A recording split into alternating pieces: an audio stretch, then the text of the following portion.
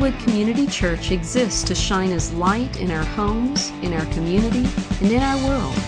To contact us or for more information, see our website at wildwoodchurch.org. And we appreciate all of you. We're glad that you're here today. If you have your Bibles, would you please take them out and turn in them in the New Testament to the Gospel of Matthew and chapter number 2. If you don't have a Bible with you, there should be one under a chair in front of you, and you can turn in that Bible in the back portion to page number 1, and you would be at Matthew chapter 2. Now, most of us are aware of something called the domino effect. And the domino effect has its roots literally with dominoes, where you take dominoes and you place them on end in a row. And the idea is that you push one domino over, which then hits another domino and hits another domino, and one falls and another falls and another and then another, and there's a chain reaction. And that little concept has become known as a domino effect. And I just want to show you a little video clip of someone who took a series of dominoes and very creatively laid them out to demonstrate a domino effect. So notice this little clip.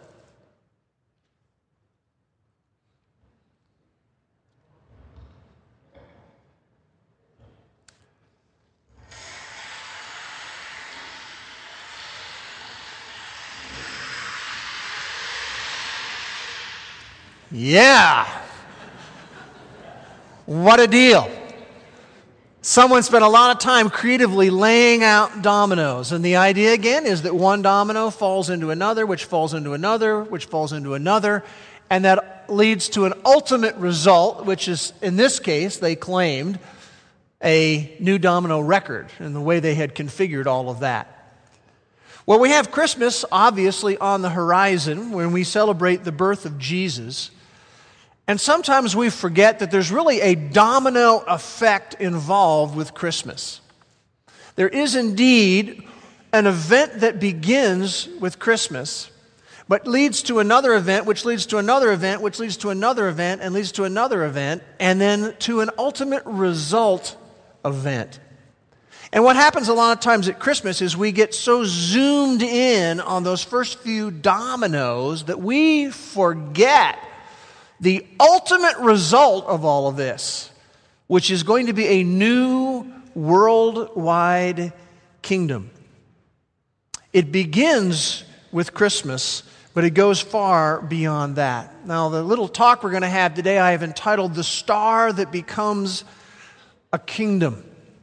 And the Christmas star, the Christmas story begins with that star, is really the first domino. And that first domino of the Christmas star appearing leads to another event and another event and another event and a whole series of events, a chain reaction of events.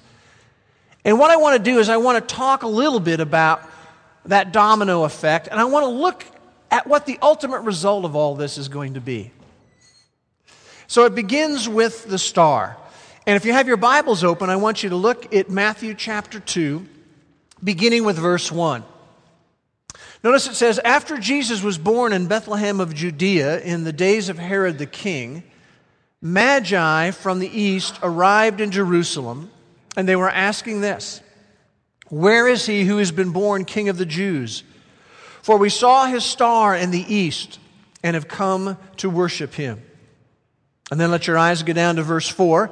"Gathering together then all the chief priests and scribes of the people, he, that is Herod, inquired of them where the Messiah was to be born. And they said to him, 'In Bethlehem of Judea, for this is what has been written by the prophet some 7 centuries before. And you, Bethlehem, land of Judah, are by no means least among the leaders of Judah, for out of you shall come forth a ruler who will shepherd my people Israel.'" And then let your eyes go down to verse 8 when it says, "And so he sent them to Bethlehem and said, 'Go and search carefully for the child, and when you have found him, report to me, so that I too may come and worship him.' And after hearing the king, they went their way, and the star, which they had seen in the east, went on before them until it came and stood over the place where the child was. And when they saw the star, they rejoiced exceedingly with great joy. And after coming into the house, verse 11, they saw the child with Mary, his mother, and they fell to the ground and worshiped him. Then opening their treasures, they presented to him gifts of gold, frankincense, and myrrh. Just see that there was a domino effect already in play here. The first domino was that star that appeared, shining. And that star that was shining has great symbolism and great significance behind it. And in order to understand that more fully, I want us to go from Matthew 2 Gospels to the right, to Luke chapter 2. So all we're doing is tracking a little bit of this domino effect that began with the very first domino being the star. But the star is destined ultimately to become a kingdom. Now, I just want to give you a little orientation to Luke chapter 2. What's going on here is that there is a man in Jerusalem whose name is Simeon. And Simeon was an older man who was righteous and devout, who was filled with the Holy Spirit, who was looking for the Messiah. Jesus was who that would turn out to be. And what had happened with Simeon is that the Lord God had revealed to Simeon that he would not die until he had actually seen the Messiah. And so he is at the temple, and Jesus' parents come to the temple to dedicate Jesus to God. And I want you to notice in Luke 2, verse 21. When 8 days had passed before his circumcision, speaking of Jesus, his name was then called Jesus, the name given by the angel before he was conceived in the womb. And when the days for their purification according to the law of Moses were completed, they brought Jesus up to Jerusalem to present him to the Lord. Now go down to verse 25. And there was a man in Jerusalem whose name was Simeon, and this man was righteous and devout, looking for the consolation of Israel, and the Holy Spirit was upon him. And it had been revealed to him by the Holy Spirit that he would not see death before he had seen the Lord's Christ, or the Messiah. And he came in the Spirit into the temple, and when the parents brought in the child Jesus to carry out for him the custom of the law, then he, Simeon, took him into his arms and blessed God and said, "Now, Lord, you are releasing your bondservant to depart in peace, according to your word. For my eyes have seen your salvation, which you have prepared in the presence of all peoples, a light of revelation to the Gentiles, and the glory of your people Israel." And his father and his mother were amazed at the things which were being said about him. Now, the key verses in this section that I want to focus on, verses 29 to 32. And you notice he says, Simeon does, in verse 30, "My eyes have seen your salvation." And then he describes Jesus in verse 32 as a light of revelation to the Gentiles, or to the nations. And again, the idea here is that star was the first domino in a series of events. The light of his kingdom with that star had just begun to shine forth. Later in his life, when he was grown, Jesus said this in John 8:12. He said, "I am the light of the world. He who follows me will have the light of life." And all I'm trying to show us is that star that appeared was the first domino in a domino effect. It set a series of events, and we're already looking at them, into motion. And the idea is to look at those series of events, but also to realize there's an ultimate result in mind. And the ultimate result is that one day there will be the kingdom of Jesus that will fill the earth. Now, we're not going to turn there, but in Matthew 13, Jesus shares some pictures of the kingdom, some parables of the kingdom. And in one of them, he says this, the kingdom of God is like a mustard seed. Now, the mustard seed was the smallest seed that you could have. And he says the kingdom that is to come is like this mustard seed, and it is planted, and then it grows. You see, there's domino effects. And eventually it becomes the largest of all the garden plants. In fact, it gets so big that it has big branches, and the birds are able to nest in the shade of the mustard tree. And what really Jesus was saying is that one day, what began really with that star as the first domino in a series of events, is one day going to result in this giant kingdom that will exist. Bethlehem is just the beginning of a domino effect. Now, we've looked at Matthew 2, we've looked at Luke 2. I want us to go back in the Old Testament to look at another book, Daniel chapter 2. So if you would, turn with me. You have Ezekiel, and then you have Daniel, and then you have Hosea. So if you get there, you'll be close if you find Ezekiel or Hosea to Daniel chapter 2. And what's happening in Daniel 2 is there is a glimpse given to us of the future here in verses 31 to 35. And I'll just remind you what's going on here. What happens is that Nebuchadnezzar has this dream, and in this dream there's this statue, and the statue represents the major empires of world history. And we learn from chapter 2 and verse 31 that as this statue was in this dream, that it was large, and it was of extraordinary splendor, and its appearance was awesome. And so you have this statue that represents the major empires of the world, an awesome thing because the empires all stacked together are very awesome. But what happens in the story is, in the dream, is that a stone appears. And notice, Daniel is saying to Nebuchadnezzar in verse 34, he says, "You continued looking at the statue until a stone was cut out without hands." That indicates divine action. "And it struck the statue on its feet of iron and clay and crushed them. And then the iron, the clay, the bronze, and the silver that make up, and the gold that make up this statue were crushed all at the same time, and became like chaff from the summer threshing floors, and the wind carried them away, so that not a trace of them was found. But the stone that struck the statue became a great mountain and filled the whole earth." In this dream, with these world empires all piled on top of one another, this stone that obviously has divine origins appears, and it comes down and it just pulverizes this statue that represents all the world empires.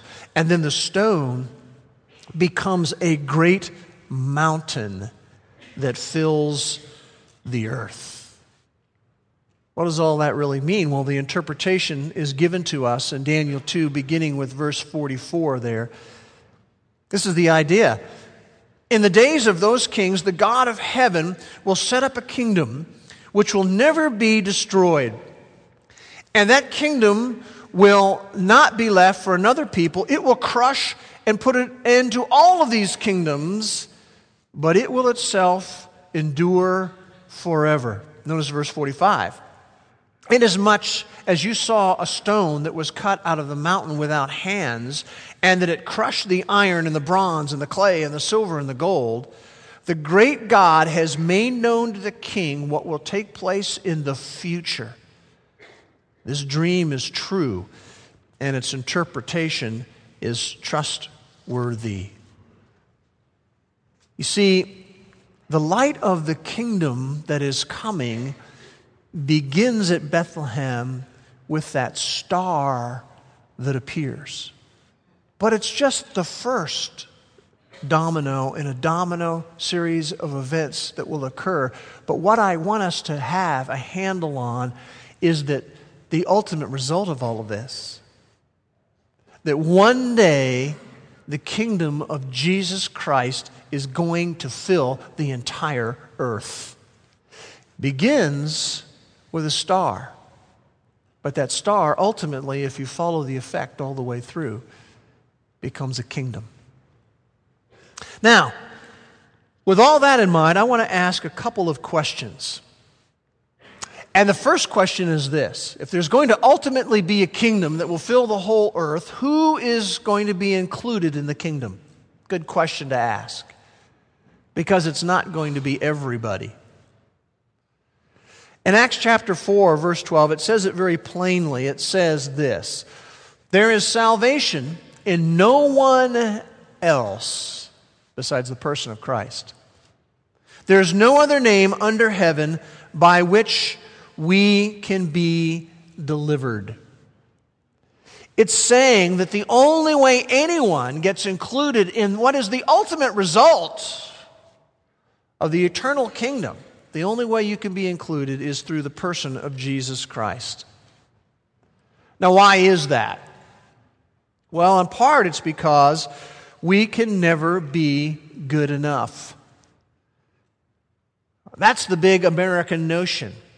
The way that you get to heaven, the way that you get to the ultimate kingdom, the way that you find forgiveness with God is you stack up your good. And the reality is we can never be good enough. We cannot be good enough to earn our way into the kingdom. Salvation comes no place else. There's no other name by which we can be delivered except the name of Jesus Christ. We can never be good enough, and we could never pay for sin, because here's the way the justice of God works. It says if you sin, if you live independent, if you go your own way, if you do your own thing, then you have to pay for that. And we can't pay for it. But that's what the person of Christ came to do. He came to the planet for one primary purpose, and that was to pay for your sin and for mine. One of my favorite verses is in the Gospel of John, chapter 3, verse 36. It says this: he who believes in the Son, believes means to entrust in, to rest on, to count on. He who believes in the Son has eternal life, will be part of the ultimate kingdom. But it goes on to say, he who does not believe in the Son will not see life, but the wrath of God abides upon him.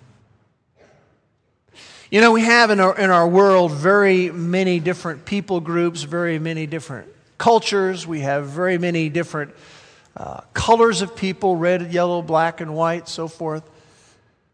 But you know, from the Bible's perspective, it says there's only two types of people in the world. Only two kinds. Those who believe in the Son, those who are counting on what Christ has done when He died for them, who have eternal life. That's one group, one type. And the other type are those who do not believe in the Son, who the Bible says will not see life, and even worse, the wrath of God abides upon them. I don't know all of you personally, but I do know this: there's only two types of people here today. How many of each? Only God really knows, and maybe only you know where you stand. But there's only two types of people. This is where it's all going, men and women. This is the ultimate result. And the key thing is God and us. We want to see you included in the kingdom. This is the ultimate domino effect. This is where it's going. It began with a star, but it ends with the kingdom. Second question is not only who's to be included in the kingdom. That's a very critical one because that determines a person's eternal destiny. But the second question is this: what are the children of the kingdom to do? We're not there yet. The dominoes haven't all fallen to that point yet. And here's what, I don't know if you thought about this, but you know, we are dominoes. We are dominoes in this ongoing event. In fact, what's interesting is that somebody fell into you. And we have an opportunity to fall into others. See, somebody had an impact spiritually in your life. We have an opportunity to have an impact spiritually in other people's lives. The light that began with that star in Bethlehem is spread through us. That's the way that it works. We are dominoes. And if we know Christ as His children and the children of the kingdom, what are we to do? Turn with me to the Gospel of Matthew again and chapter number 5. Matthew chapter number 5.